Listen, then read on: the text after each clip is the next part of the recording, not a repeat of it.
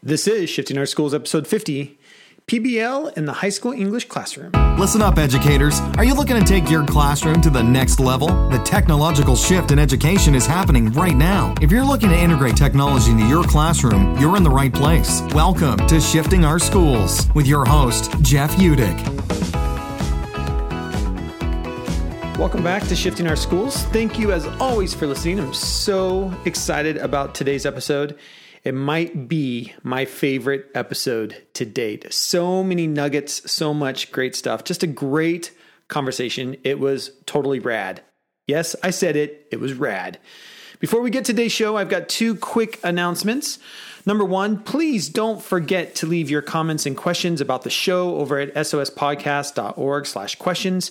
We love to hear from you, and because we are using a Flipgrid, you can also listen to all the comments left by other listeners and reply to them as well if you would like. A very cool way to see and hear from others who enjoy the podcast as much as you.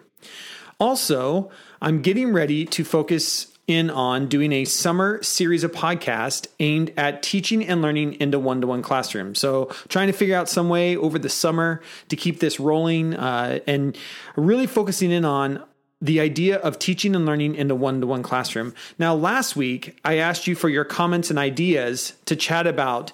And this week, I've taken all the ideas that you shared via email and Twitter at the hashtag SOS Podcast, or you left a comment somewhere on the website. I've tried to take all those and then some of the ideas that I had in my head, and I kind of boiled them down into giving us some really good topics to talk about. And so I thank you for your feedback. Those of you that gave feedback on what some of those might be or what things you would like to hear discussed on the podcast, specifically as it relates to teaching and learning in a one-to-one classroom. What I did then is I created a Google spreadsheet for you to help me with the conversations around these topics. I really want to hear from you, the listeners, and your experience with teaching or coaching or leading in a one-to-one classroom or school. So I'm creating a recording schedule. That's what you'll find in the Google Sheet over at sospodcast.org/121, and it's 1TO1. So sospodcast.org/1TO1. So the number 1, TO number 1. And I'm asking you to look at the weeks and the topics and see if you can join me for 1, 2, or if you're really ambitious, all of the conversation be like. Now, I know these are going to take place over summer. You'll see in the recording schedule, we're going to start recording these episodes. We're going to try and record the episodes roughly 2 weeks before the episode comes out. That gives us time to go in and put in the music and the intros and do all of that stuff and make sure that we really get some momentum behind this. But I know it's over the summer. I know we love to take our summers off. So do I. So I'm trying to just, if you can give it an hour sometime this summer to think about a conversation, if there's something there that you want to talk about, if there's another idea that isn't on the list that you'd like to put forward, please do that as well. But what I really need is I need people to talk to. I need people to be on the podcast with me. And so I'm just asking if you want to be on the podcast, if you want to get your ideas out there. And this is the thing I love is what is ordinary to us is amazing to others. I love that quote. We all think that we're not doing anything special in our classroom. And yet what you do every day in your classroom is incredible to another teacher. And it's not another way, might not be another way that a teacher has thought about that. So again, sospodcast.org. You can also just go there and click on the 1-to-1 link at the top of the page. Or if you want to go there directly, it's sospodcast.org/121. Also make sure that the link is in the show notes. So on your phone or wherever you're listening to this, if you look at the show notes, you should have the link there as well. I just want to give you some ideas of what some of those sessions are coming up. So here are just 3 of the topics that came up. 3 reasons I want every student to have a laptop. And I just put the number 3 as a placeholder. We might have 7 reasons or 10 reasons or 100 reasons why I want every student to have a laptop. But for right now, I'm just trying to focus in on can you come up with 3 reasons why you will never go back to not teaching in a one-to-one classroom again? If you're a teacher in a one-to-one classroom, I would love to hear your 3 reasons why you just can't go back to not teaching in a one-to-one classroom. Another one of our topics is 5 ideas for managing device distraction in the one-to-one classroom. what are ways that you manage devices in the one-to-one classroom? That's something that's always on teachers' mind. And if you have tips and tricks, we'd love to hear from you. And then the last one is 6 tips to get your classroom learning management system ready to go for the new year. Again, if you can just give us some ideas or tips or tricks. We talk about different LMSs, whether that's Google Classroom or that's Canvas or Blackboard. And we're just trying to help people get ready. That's towards the end of the segments of these one-to-one talks, because as we get closer to August and get ready for the school year, I thought that would be a great just tips and tricks that we might have to setting up that learning management system or LMS in our classroom. So of course, the numbers 3, 5, or 6, are just placeholders until we get into the conversation and see how many we can come up with. So if this sounds interesting to you and you'd love to have a conversation around this, please, again, I am almost begging here, sospodcast.org/121 and see all the topics. And hopefully you'll find a week that connects with one of the topics for that week that you can find and spare an hour to sit down at your computer and just have a conversation with me. I'm hoping to get 3 or 4 people. I'd love to have almost a roundtable discussion with educators. Again, please sign up there. And all of this, of course, leads perfectly into today's conversation. Again, I said at the beginning, one of my favorite conversations to date, and works out perfect because it's also episode 50. But this week, I got to sit down with Erin, and we finally found the time to connect. We were going back and forth on Twitter, and you know how lives get, but we finally found time to connect last week to sit down for a conversation. I first met Erin at a 2-day workshop that I put on in Chelan, Washington last year. Her and her co-producer produced the Project Based Awesome podcast. And if you don't subscribe to that, you head over and subscribe to that in your player about Project Based Awesome podcast. And her co-producer, Chris, was on Shifting Our Schools. He was episode 41. So if you want to go back and listen to his. And both Chris and Erin did a really nice podcast reflection on the 2-day workshop we did in Chelan. And that is at the Project Based Awesome podcast, episode 2.8. I've also been on their podcast a couple times. You can hear some of our conversations over there that are really focused on project-based learning in the classroom. And that's really what Erin does. She's a high school English teacher. She also teaches international, I forget the name of the class, International Problems class at her high school. And so she talks about just the way that she manages her classroom, she sets up her classroom, the way she's using the knowledge around her and the knowledge around kids when all of her kids have Chromebooks, I think is just a really fascinating way to be thinking of the classroom today. So I'm so excited for you to listen to this. I hope you enjoyed this conversation as much as I do. And with that, on to the show.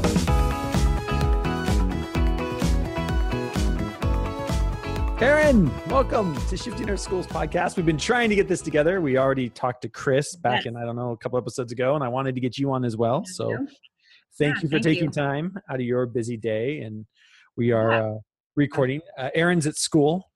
So if you hear the intercom come on, or like Tim the other day had the fire alarm go on recording his, it's just adds to the real world nature, but it's good. Yes, so hopefully no fire alarms, please. Yeah. So let's get started by just introducing yourself to the Shifting Our Schools podcast. We've got about 17 million listeners, or 20. So it's somewhere 17 million. Yes. Or 20. It's somewhere between there. Our numbers fluctuate. Yeah. Yeah. So So go ahead. Just introduce yourself. Tell us where you're at, what you do, what's kind of your passion. Yeah, I teach. Hi, I'm Erin, and I teach high school right now. I've taught several different things, but this year I'm teaching some social studies. I teach a class called International Problems, which is very interesting in 2018. Yeah. And I also teach Drama 1, our beginning drama class at our high school. We have a really big, I don't know, not to sound like snobby, but it's a pretty prestigious drama program at our high school. And so this year I'm teaching the beginning drama classes, and I went to this high school. This is my alma mater. So I'm teaching drama under the person who was my drama teacher, which is really fun. Cool. In the past, I've taught a lot of English language arts, a lot of social studies. I used to teach middle school. I taught middle school for 8 years. I really love middle school. when we moved back up here to my hometown, I decided to apply at my hometown high school because I thought that would be fun, and it is. But sometimes I think I should have stayed in middle school because I really like that age group, and a lot of people really don't like that age group. So, well, you're either a middle school teacher or you're not. You know what I mean? Like middle school teachers just have to be just as quirky as the kids to enjoy middle school. Yes. But people either love middle school or people are just like, no, I'll do anything but middle school. Yeah, never. Yeah. Yes. Yeah. So I would say within my work day, my passion is in the theater program. I'm an amateur in theater for sure, but it's something I've been interested in for a long time. And I did some in high school, and I minored in it in college. And then my husband, whom I met in college, worked for the Oregon Shakespeare Festival for a long time. So we used to live down in Ashland, Oregon, and see like world-class professional theater on a regular basis, which was great. Cool. So coming back up here to work with students on theater it is so energizing. It's really, really, really fun. Just some of the best kids I've ever met are in this program. So that's really fun. Yeah. Good. You got something that fills your bucket. That's cool. Yes. Talk to me a little bit about the tech setup in your room. What tech-wise, like what does your room look like? Are you one-to-one school, or like what do you have access to in your English classes our district is in the process of transitioning over to one-to-one, and we're pretty far along in that process. And my building is mostly one-to-one, and my classroom is one-to-one. What that looks like here right now is that most classrooms, a majority of classrooms, have a cart of Chromebooks. That's our tool of choice in our district. And so there's the intercom. Please call the office. Someone's getting paged. See, it's real. It's real life. Yes. Yeah, this is authenticity right here. So I believe what's going to happen, although I will say I'm not 100% sure because sometimes the communication is a little sparse. I believe what's going to happen is once we have purchased enough Chromebooks truly for every student, that we will then go to a model where students have their own Chromebook that they take to all of their classes. Okay. So right now students don't have a laptop checked out. It's you have a cart in your classroom and kids grab and do you have them with enough for every kid? Yeah. And so do the kids grab the same device every day? Are they like your number 3? That's how I do it. Yeah. Okay. Interesting. Yeah, that's how I do it. I have lists posted on the top of the Chromebook cart, and that mostly works. It depends on how vigilantly I want to police it, but no, it works. It works pretty well. I have my social studies classes that I teach, these international problems classes. They're juniors and seniors, so there's a little bit less management required. Not zero, certainly not zero. Even high school seniors are capable of great acts of stupidity. Happened today while we were trying to all work in the same Google Sheet. Some people just could not handle that without harassing their classmates. But so right now I have a really nice cart of Chromebooks with enough for every kid. And then I think we're going to transition to this system where everyone has their own that they check out for the year. I'm personally a little skeptical of that. We have a middle school in the district that just opened this year. It's brand new, and it's kind of being billed as a STEM-focused school. And so they have piloted this, every kid has their own Chromebook model this year. Cool. And I think there were some bumps and some hiccups the first part of the year, as there will be, I think, with with any rollout like that. Yeah. I haven't heard much lately. That school's, they're doing true one-to-one. They say they're doing standards-based grading, although I think you could maybe argue about the fidelity to that model. They're doing blended, like they're doing all the things. And so I think they've had some bumps just because it's a lot of things to try. Yeah. And our district has been pretty traditional in a lot of ways in the past. So these are some big changes. So that's cool. Anyway, so yeah, I have Chromebooks. That's what I have. That's it. One-to-one Chromebooks in your classroom. Kids don't take them home. Yeah. Cool. No. So talk to me a little bit about, you are a co-host on the Project Based Awesome podcast. More announcements. Yes. It's after school.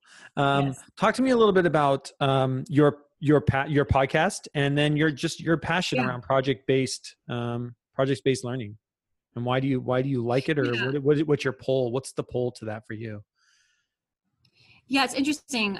So Chris, who was on your show a little while ago, Chris and I started working. We got hired the same year here in 2013, and just kind of found each other and clicked philosophically and started trying things together. So I think we kind of stumbled into project-based learning together. Like, we had both dabbled in certain aspects of it individually, but then once we kind of formed this collaborative partnership, then everything kind of exponentially, we experimented with things at an exponential pace, like, because we were bouncing ideas off each other. So I would say he pushed me further down the actual project-based path and the idea of authentic tasks for students. And I probably pushed him further down the path in terms of more authentic grading practices and how we evaluate student work. And so we kind of melded our approaches together. That's cool. It's so nice when you find somebody like that you just gel with so well. I've in my middle school days, it took a few years, but I developed a partnership with somebody in my middle school days like that. And we taught next door to each other and taught exactly the same classes every day. So we planned every single thing together. Chris and I often had sort of different classes, but we still helped each other plan. And I say this all the time to Chris, but like, I think much better when I'm talking to somebody else than when I'm just inside my own head. So for me, if I can find that collaborative partner, then my work just gets so much better. And so we started experimenting with things in language arts, with taking an approach to our units where, like, in our school, especially a couple of years ago, I think they've kind of shifted some things recently, but up until a few years ago, the language arts curriculum was structured a lot around a set of like canonical novels that each grade had to read, and then a set of writing pieces that each grade had to write. And so we were trying to find ways to infuse some creativity into that structure, because we didn't want to just plow through these novels, give the kids worksheets, have them write an essay at the end, which is how a lot of us experienced high school English. Right. Yeah, absolutely. And for most students, that's just mind numbing. We all know that. And so we started treating like the novel of a unit as just one part of the unit. And that was kind of what, that was kind of maybe the first step down this project-based path that led us to the thing that we work on, which is this project-based awesome idea, which is taking that required curriculum that some of us are handed in our work situations and saying, how do we fit that into a framework of project-based learning as a component where you're still remaining faithful to the standards and the curriculum that your district is asking you to address, but you're allowing yourself and the students a lot of agency and choice and creativity. So we kind of came up with a framework where we thought of what, for every unit we did in language arts, what are the inputs for that unit, and then what are the outputs for that unit. And so the novel, for example, would just be one input. We would gather other ones. And then the output, one of the outputs might be one of these required essays, but there would also be like other formative outputs along the way. But so what we found was then what it became was like, instead of feeling like we were obligated to have the students read every page of the novel and quiz them on their comprehension, then it became, why was this novel actually, like, why is this a valuable piece of literature? What is the actual heart and soul of this work of art here? And what do we take from that? And how do we tie that to students' lives? Because all of the books that were the required reading in our department, they're great books. Yeah. But we have to work to make that connection for students, and we have to pull out, why are they great? And also letting go of, like, they don't have to read every single word of the novel to experience it, to get something from it.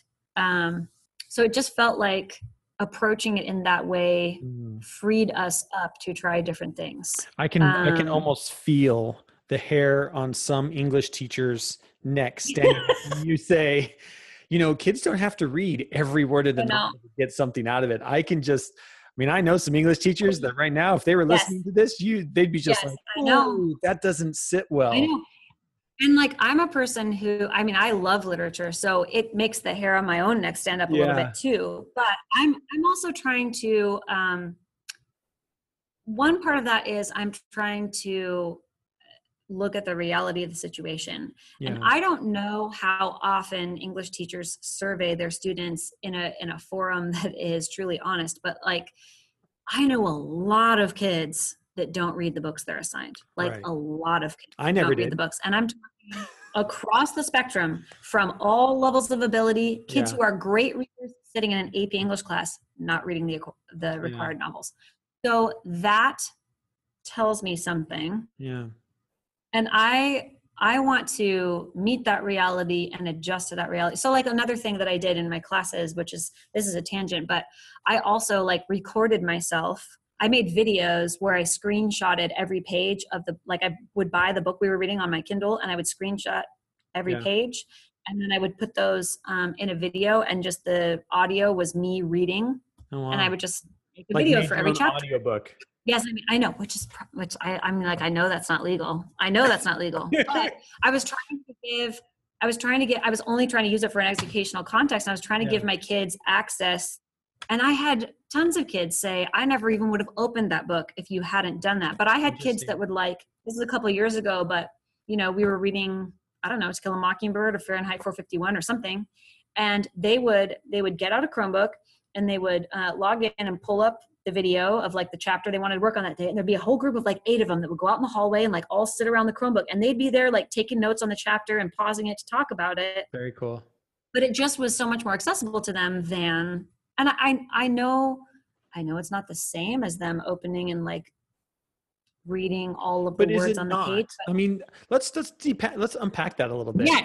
Here's why it's not the same. At a high school level. Yeah. I think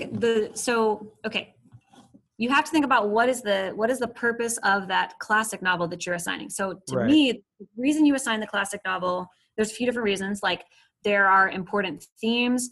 These books are cultural touchstones that get referenced over and over and over again in popular culture, and it's valuable to know what those things are. They might have a historical context that's really important, like Huck Finn or 1984 or something like that. And you might want them to read really beautiful writing, but I think you can glean a lot of that stuff by hearing the book. And if you're concerned with kids not reading enough in terms of like reading fluency and being fluent readers, assigning them classics is not the way to handle that problem. Yeah. And so the other thing I did was I also gave time every day that was just for them to read something that they chose to read that is like in their zone and that's actually how you increase. I think we go away from that, especially at the high school level. Like elementary, that's still something we, is very much part of every elementary teacher that I know is where, you have free choice book time where you can choose the book from the library or whatever that you want to read. By the time we get to high school, I find that really cool that you're adding that back into actually class time, right? Like read something that's straight out of, I don't know. And there are kids that are like, oh, wow, I haven't read like this in so long. I used to read all the time. And they're like, holy cow. Because I can only handle so much Shakespeare. I can only handle so much Shakespeare. Right. That's it. And then I need something that's It's passion. It is really taxing on your brain to only read classic literature, right? Like it's hard, even if you like doing it. And this is all straight borrowed from like Penny Kittle and Kelly Gallagher and some of those language arts gurus. So I totally this is not my idea. Right. These are not my ideas. I'm just borrowing from these people, but what they say really makes sense to me. And I think the way that I was taught language arts was just kind of it was like a literature class. And so our job was to ingest that literature and make meaning of it and have discussions about it. And I liked that because I'm an English nerd, right? Like I'm an English teacher now. Like I like that thing. But what I see out in my classroom, that's just not, I don't know. It's not terribly engaging. Yeah. It's not terribly engaging. I think of somebody like like myself. Like I will be perfectly honest. Like I read 2 books in all 12 years of my schooling. One was How to Eat Fred Worms in 4th grade. And then I finished Great book. Encyclopedia Brown. Like that's it.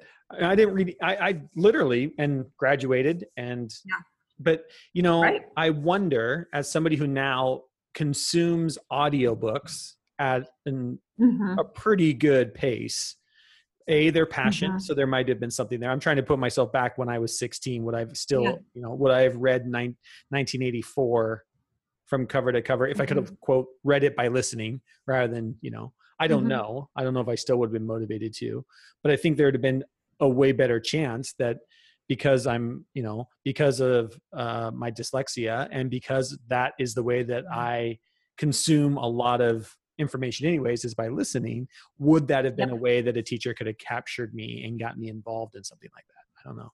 Yeah. And I don't want to make it sound like I found some magic key or something. Like I still think I had lots of students that never finished the books that were assigned to them. Like I fully accept that, but I do think I increased the number of kids who did finish the whole book. And I increased the number of kids who encountered some portion of that book where they would have completely faked it before. They would have completely faked it before. And it's very possible. And I love that idea just because it's such a great, it's a great use of tech. Like you were saying, like kids are grabbing Chromebooks and going and watching the video. And we don't think of like, we get so caught up in that everything you got to do with the computer has to be this most amazing thing. And this isn't like the most amazing thing, but it's something that allows kids to get the information that you need them to get, or to interact with information that they might not even have interacted in before. And it might not be the full text, but at least they're getting something, and that's better than nothing. So I like that. Yeah. The other thing that I tried to do in the context of those works of literature that we needed to read was like, I tried when I went into this more project-based way of structuring my class, and I wouldn't say that the class was not fully project-based. Right now in my international problems class, which I can talk about that in a second, but like it is this semester, it's pretty much completely project-based, which is interesting. I'm learning a lot of things. But when I went into a more project-based mode with my language arts classes, I tried to ask students a question that a driving question that I expected them to answer at the end of the unit, that asked them to take all of those texts that we had encountered in that unit, the novel plus whatever else, and ask them to think about the discussions we'd had in class, and then derive their own answer to this question that was not just something that asked them to bring their own view into things. So they couldn't just read Spark Notes and then really create a great project. Yeah. Because it wasn't about regurgitating somebody else's analysis. There was always kind of an added element to it that asked them to do something that I felt it'd be pretty hard. You'd be expending a lot of time and energy trying to get the internet to do that project for you. Yeah, it's easier to actually do it than to go out and figure out. Can you give an example of like what one of those questions might be, like in one of your units or around a text? Well, like this is funny because this actually is not a great example because it didn't turn out that great, but I think with tweaking, it could be better. I think I didn't give them enough like gradual release of responsibility along the way. But when we read Fahrenheit 451, we centered the unit around the role of technology in society. Right. And so we talked about how Bradbury partially wrote that book in reaction to the way that TV had taken over American culture. And he was concerned about that. And so a lot of times when we read Fahrenheit 451, we focus on censorship, which is another great topic. Right. We chose to zero in on the technology aspect of it. And so their project for that unit was supposed to be their own exploration of what, think about what Bradbury was afraid of when he wrote this futuristic dystopian novel, and then think about the current reality of your society. What is the role of technology in your society? What are its positives and what are its negatives? And so I'm just asking them to create something that is their perspective on a topic. So they can't Google their way out of that. They might use They might use research to get some good examples to kind of flesh out what they're saying. But ultimately, it has to be their perspective. I want to know what they think about how technology impacts their world, for good and for ill. And again, I think that is so, what I love about that is, again, it's using the power of technology to make the learning really personal to kids. You know, when you have access, like you were saying, like you can use Google to go and like research and figure out what others are saying and thinking. But when I make that question about how is this affecting you personally, right, and I want to hear how you believe this is affecting you, you can't plagiarize that, right? You can't, like you said, you could go find somebody else that wrote it, and you probably, you know your students well enough to know, like, that's probably not you, you know?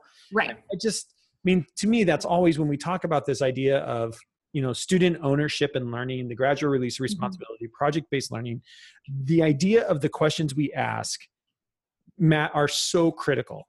Yeah. And to your point, one of the things I love that you just said there too was this idea of like, you know, censorship is like the big theme of the novel, but we really focused in on technology.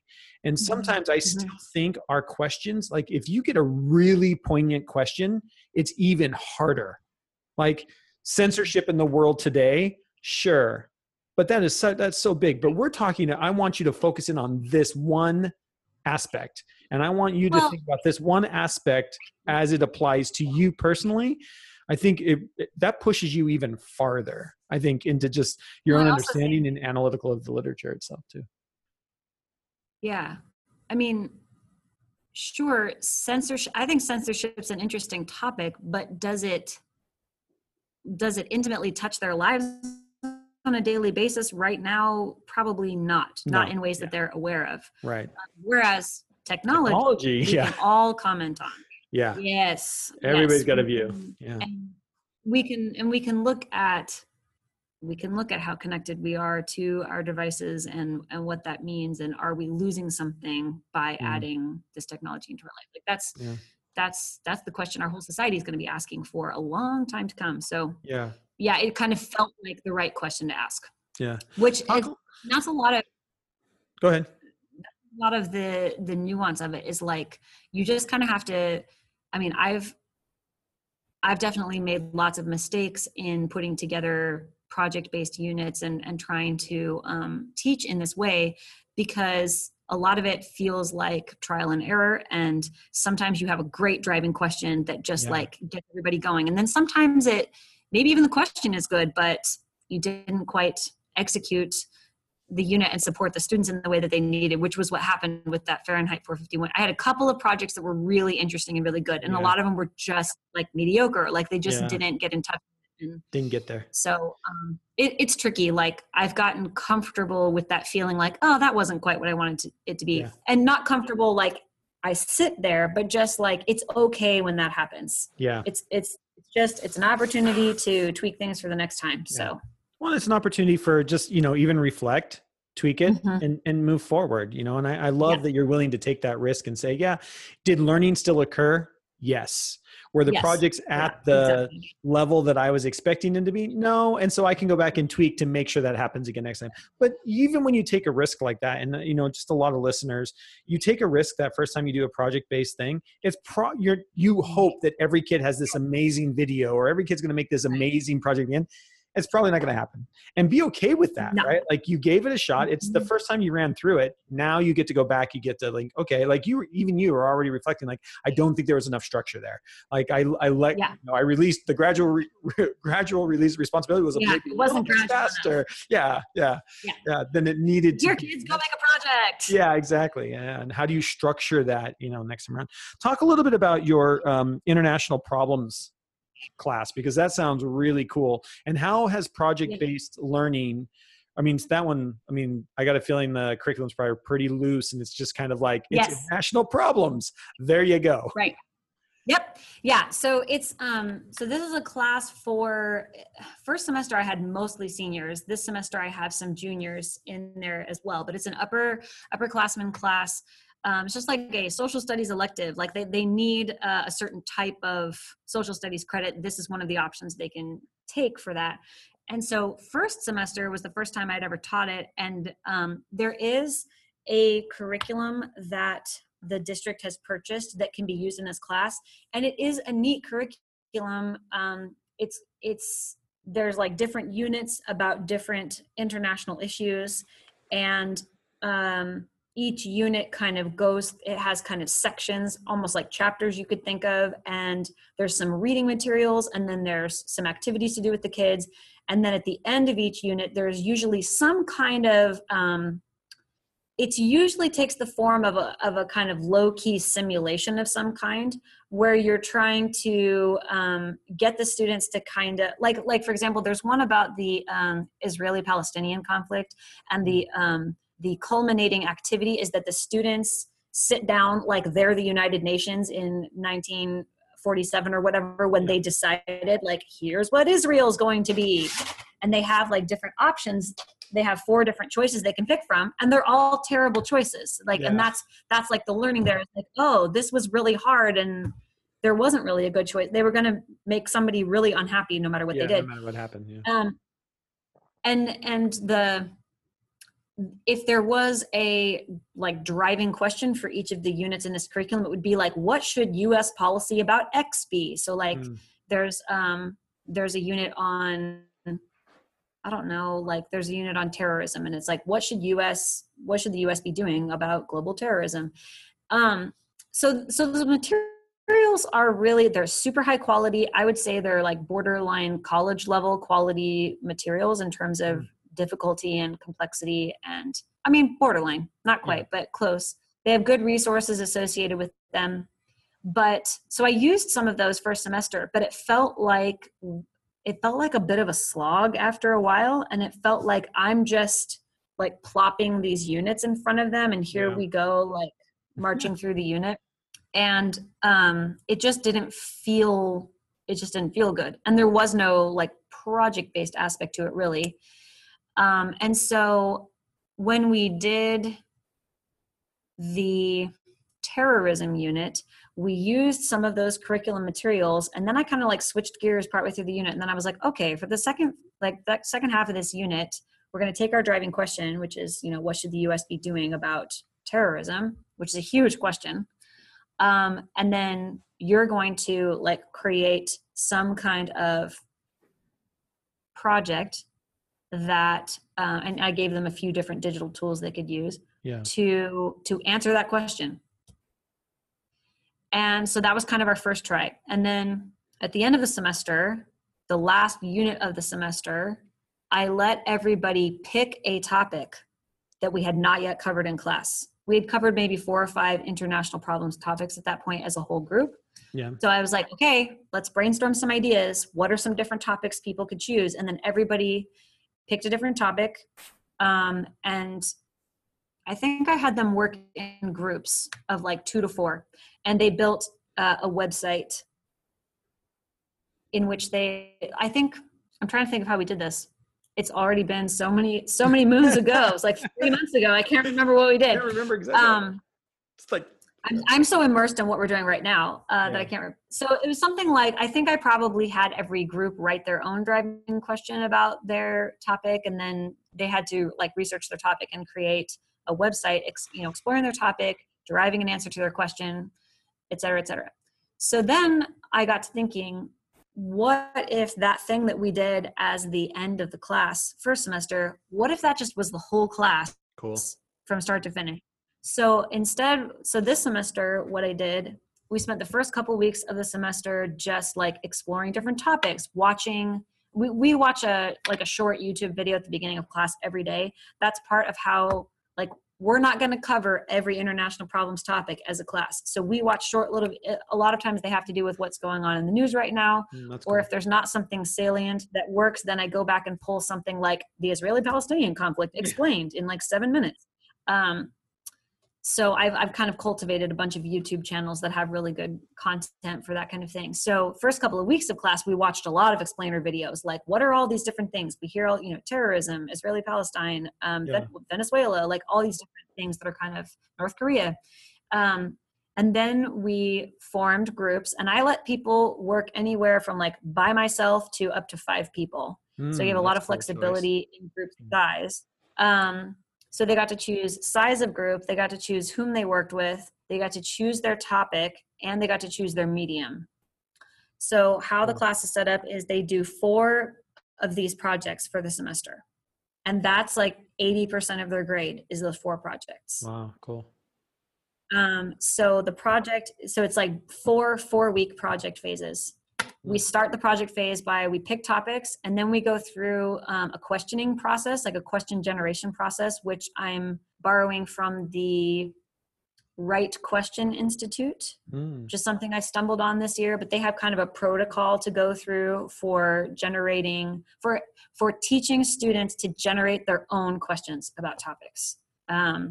So I don't give anybody their driving questions. They generate a huge list of questions, and that kind of becomes their list of things they want to research. And it's everything from like really closed-ended basic questions, like what do the letters ISIS stand for? Yeah. To really big, broad questions like why does ISIS hate the United States? Right. And that kind of becomes their list of research questions. And then looking at that big list of questions, then they come up with what does it feel like this topic is about? What's our driving question going to be? And they can, after they do some research, they can come back and revise that driving question. Sure. But then we go into kind of a research phase.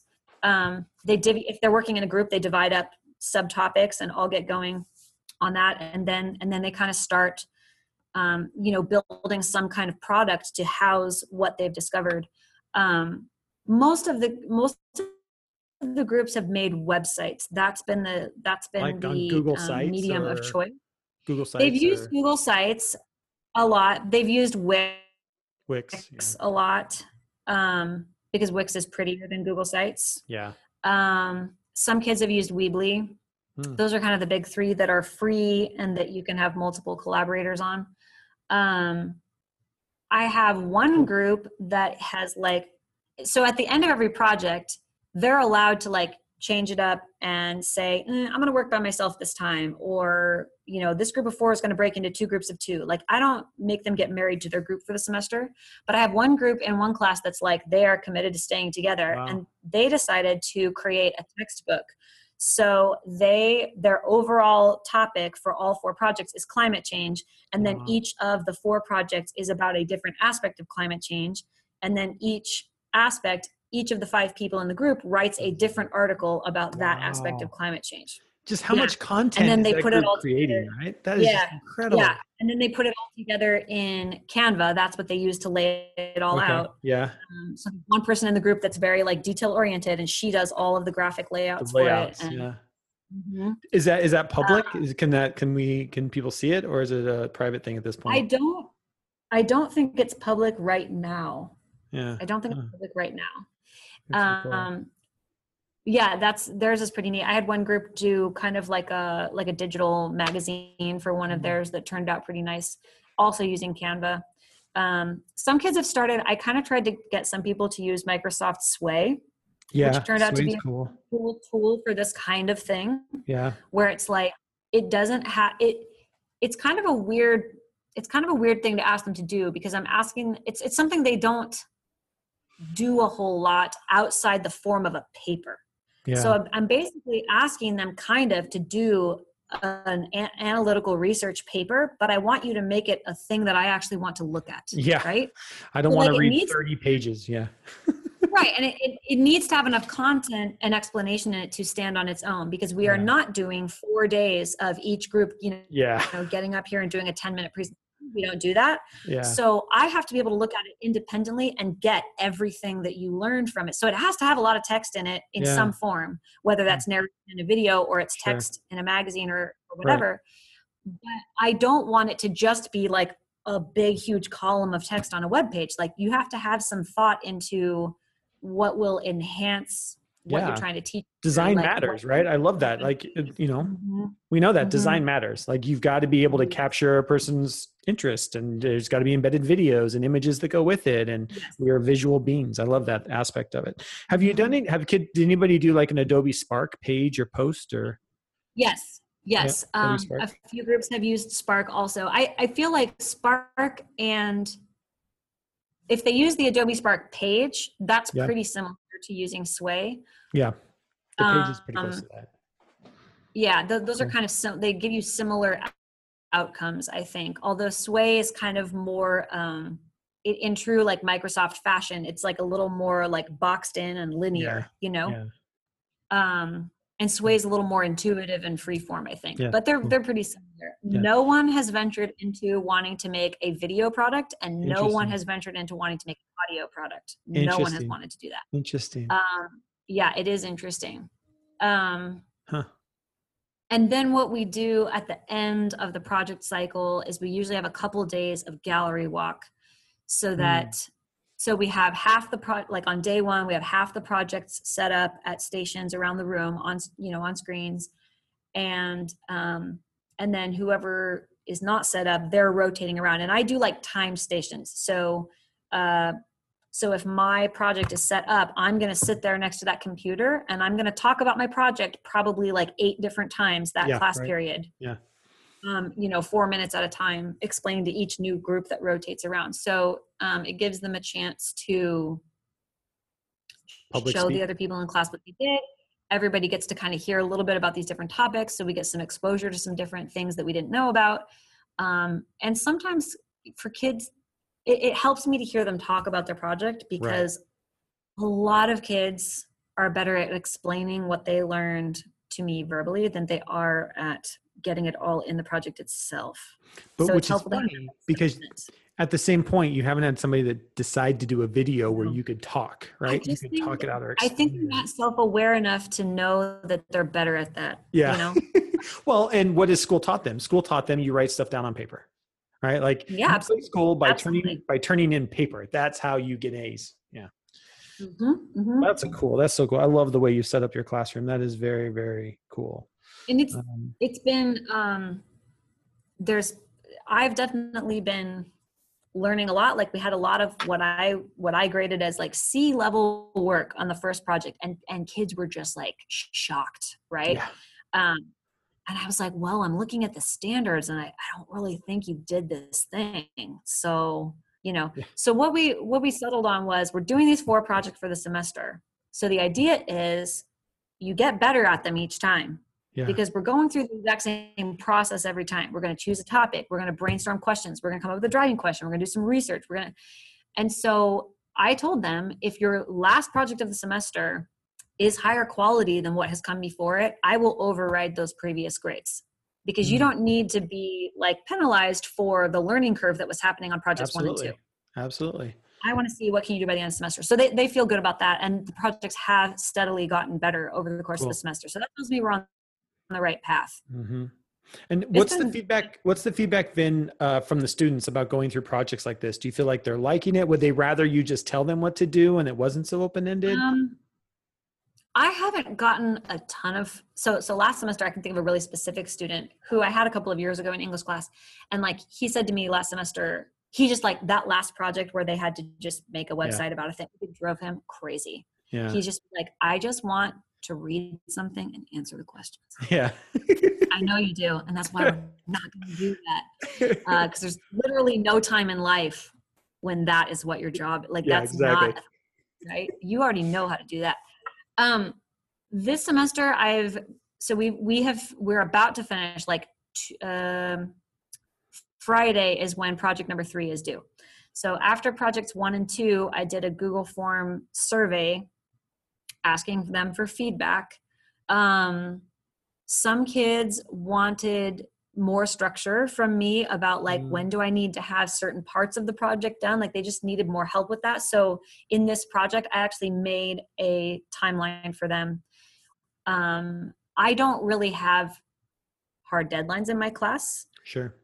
Until the end of the semester comes. Like I guess what I should say is I give them deadlines, but I don't take points off for late work in my class. I like that. So, but when I framed out project number 3 for them, I just was like, here's when I think you should be doing this and this and this. Like here's our research phase. Here's I structured a group meeting day where everyone should have, been out researching their little subtopics. Now here's your group meeting. I want you to take 2 minutes for each person to go around and share what they found. I want you to think about what is the story being created by everything everyone has found. What is your project really about? Do you need to adjust your driving question? Do you need to find more information? So I structured that for them this time, which I had not done before. So I've kind of been walking them through some like functional teamwork steps that I think has been helpful. Yeah. Well, that goes back to, like, we've talked on the podcast before, and I think we talked, when we were in the workshop in Chelan, the idea of highly structured, loosely organized, right? And I've thought about that so many times since this fall. Like, but Chris and I have talked about the concept so many times. Like, it's one of those little nuggets that you're like, oh, yeah. You've got to have, that structure, because that structure is even in real life. Right. And kids haven't gone through enough projects to know and learn that structure. Mm-hmm. And so we have to, as educators, right, and leaders, and say, okay, here's the structure. It'd be really interesting, like, after you've kind of laid out the timeline for them, and this is just something I'm thinking about out loud, so don't feel like I'm raining on your parade. But to me, I'm wondering if, you're not, if you lay out the timeline, maybe the next unit is like, okay, you had the timeline in the third unit, and the fourth unit, adjust that for you, and maybe even create a calendar so everybody knows where you're at. Because one of the things I keep coming back to is, I was just, again, talking to a bunch of juniors and seniors, and I asked them, I said, how do you keep your life structured as far as like organized and know where you need to be? I said, do you use the calendar app on your phone? None of them do. Nobody is. They're just like, no, I just know. And I'm like, no, you don't just know. That's why you're missing assignments. I wonder if there's a way that you say, okay, there's the structure. Now, as a team or an individual, I want to see a Google Calendar that I know you're going to have on your phone that you're never going to leave behind, where you say, okay, Tuesday is a team meeting day. Thursday is individual research day. Friday, everybody's got to be ready to go with X, Y, and Z, and I don't know. I'm just thinking that might be like a nice little, almost release that of responsibility of like, here's a structure, and now see if you can create your own. Yeah. And I've told the kids throughout this project that we're in right now, like I had a deadline so I asked them, the other thing I was realizing was that in groups, I didn't have a good enough bead on who was doing what. And so in this project, I asked them to turn in a document to me with their research. And I didn't have a particular format that had to be. I said, it cannot just be a list of hyperlinks. If you're going to list links for me, then you have to annotate those links for me. You have to tell me what each one is and what you got from it, at least in a few sentences. Like, you got to give me something here. But so that was due on a particular day. And then last week, I asked them, each person, to turn in a document for me of the content they had written for their project. So I said, like, I know you already did your research, but this isn't complete until you've taken that research, that factual information, and you've added commentary to it. We talked a lot about commentary during project 3, because I realized during the first 2 projects, this is another thing that did not come naturally to them. They were even like paraphrasing. They were rephrasing things in their own words. They were not straight up plagiarizing. I didn't see much of that this semester, but they weren't like making any meaning out of those facts. They weren't analyzing at all. Yeah. And so we did some mini lessons around like, how do we, make a restatement of a fact that we've learned, and then how do we comment upon it? And so I said, so I had another assignment where they had to turn in their content writing. What content have you written for this project that includes both your facts and your commentary? But both of those times when those 2 things were due, I said, if your process is different, if your process is to kind of weave together the research gathering and the content writing, and that stuff really isn't going to be done until a couple days before the project is due, get them to me later. I still need you to separate them out. Yeah. So it may mean like copying and pasting and doing some weird things, but like, I don't need to have them on the day that I said I need to have them. I'm going to need to have them, but if your process is different, don't break your process if it works for you. Yeah. That's cool. But also like be aware enough to know if your process works for you. Yeah. Sometimes if it's not working for you, you might need a different process. Yeah. Like, why don't you just try mine? Just try it. Just try it. Yeah. Don't know where to start. Try mine. Like those Life cereal commercials. Yeah. That's cool. So. Awesome, man. What a great conversation. I'm so pumped. Thank you for sharing all this. There's so many nuggets in here. I just actually had a text from somebody who was listening. They were driving actually from the Tri-Cities up to Wenatchee. And they were like, I listened to your podcast for 3 hours and had to pull over to write down ideas. And I just keep like in this podcast, awesome. I'm just like, people are going to be pulling over and just being like, oh, that's so good. That is so good. So I've written down a bunch of the links that we talked about, Right Question Institute, Canva, Sway. I'll make sure those all make it into the show notes as well. Yeah. As we wrap this up, what is one classroom management strategy that you would share with other teachers? Like what's something that really works for you as a high school English international problems teacher that you say, you know, this with juniors, seniors, high school kids, is there a strategy of something or either around tech or not around tech, just something that seems to work for you? In general, my classroom management strategy is all about relationships. Yeah. I'm just not a terribly, I really like structure as a person. I'm not always great at imposing structure. Okay. So I rely on my relationship with my students to manage my classroom. Cool. But I would say my general piece of advice that works really well for me is to treat, and this goes for high school, but like, man, it can even kind of go further down than that if you do it right, is to treat them as much like adults as you can, as is reasonable, rather than starting with, you're just a kid, you can't manage that responsibly. I start with, hey, when you're an adult, you have to manage this responsibly. So let's do this, right? Yeah. Now, it's not a perfect strategy because kids do take advantage of the fact that I'm not going to rip their phone out of their hands in class. Right. I'm just not going to do that. Yeah. I'm more the type that's going to circulate around the room really frequently and redirect. I'm just going to redirect. But for me, that works because it gives an ease and a comfort to my classroom that moves us in a positive direction. It would not work for everybody. It would not work for everybody. Like I know other people in my building that are just like, oh my God, I couldn't handle that much like loose expectation around things like, can you have your cell phone out in class? We just have like multiple come to Jesus's a semester where we just check back in and we're like, hey, we've gotten really loose with our management of our personal devices and how we're using our screen time in this class. So we're going to like redirect and they're like, oh, okay. Refocus. You know, that's all I got. Yeah. I love it. Really I love it. You know, my wife's an elementary school counselor and a lot of times teachers will come to her and they're like, I can't believe you talk to kids that way. And she's like adults. And she goes, they respect you more if you stop treating them like a kid and you just like, you know, like stop being an idiot. You know, like, you know how much time you're spending on your phone? Get off your phone, you know, like just like you wouldn't. So, very interesting. Yeah. Cool. I love it. Well, Erin, thank you so much for taking time out of your busy day. I appreciate it. We'll make sure there is a link to your podcast as well, where people can. Oh, thank you. Yeah. And Chris, you guys go deeper into this stuff and are constantly bouncing ideas. It's a great podcast. I subscribe to it, so people should subscribe to it too. It's Project-Based Awesome. You can find it everywhere.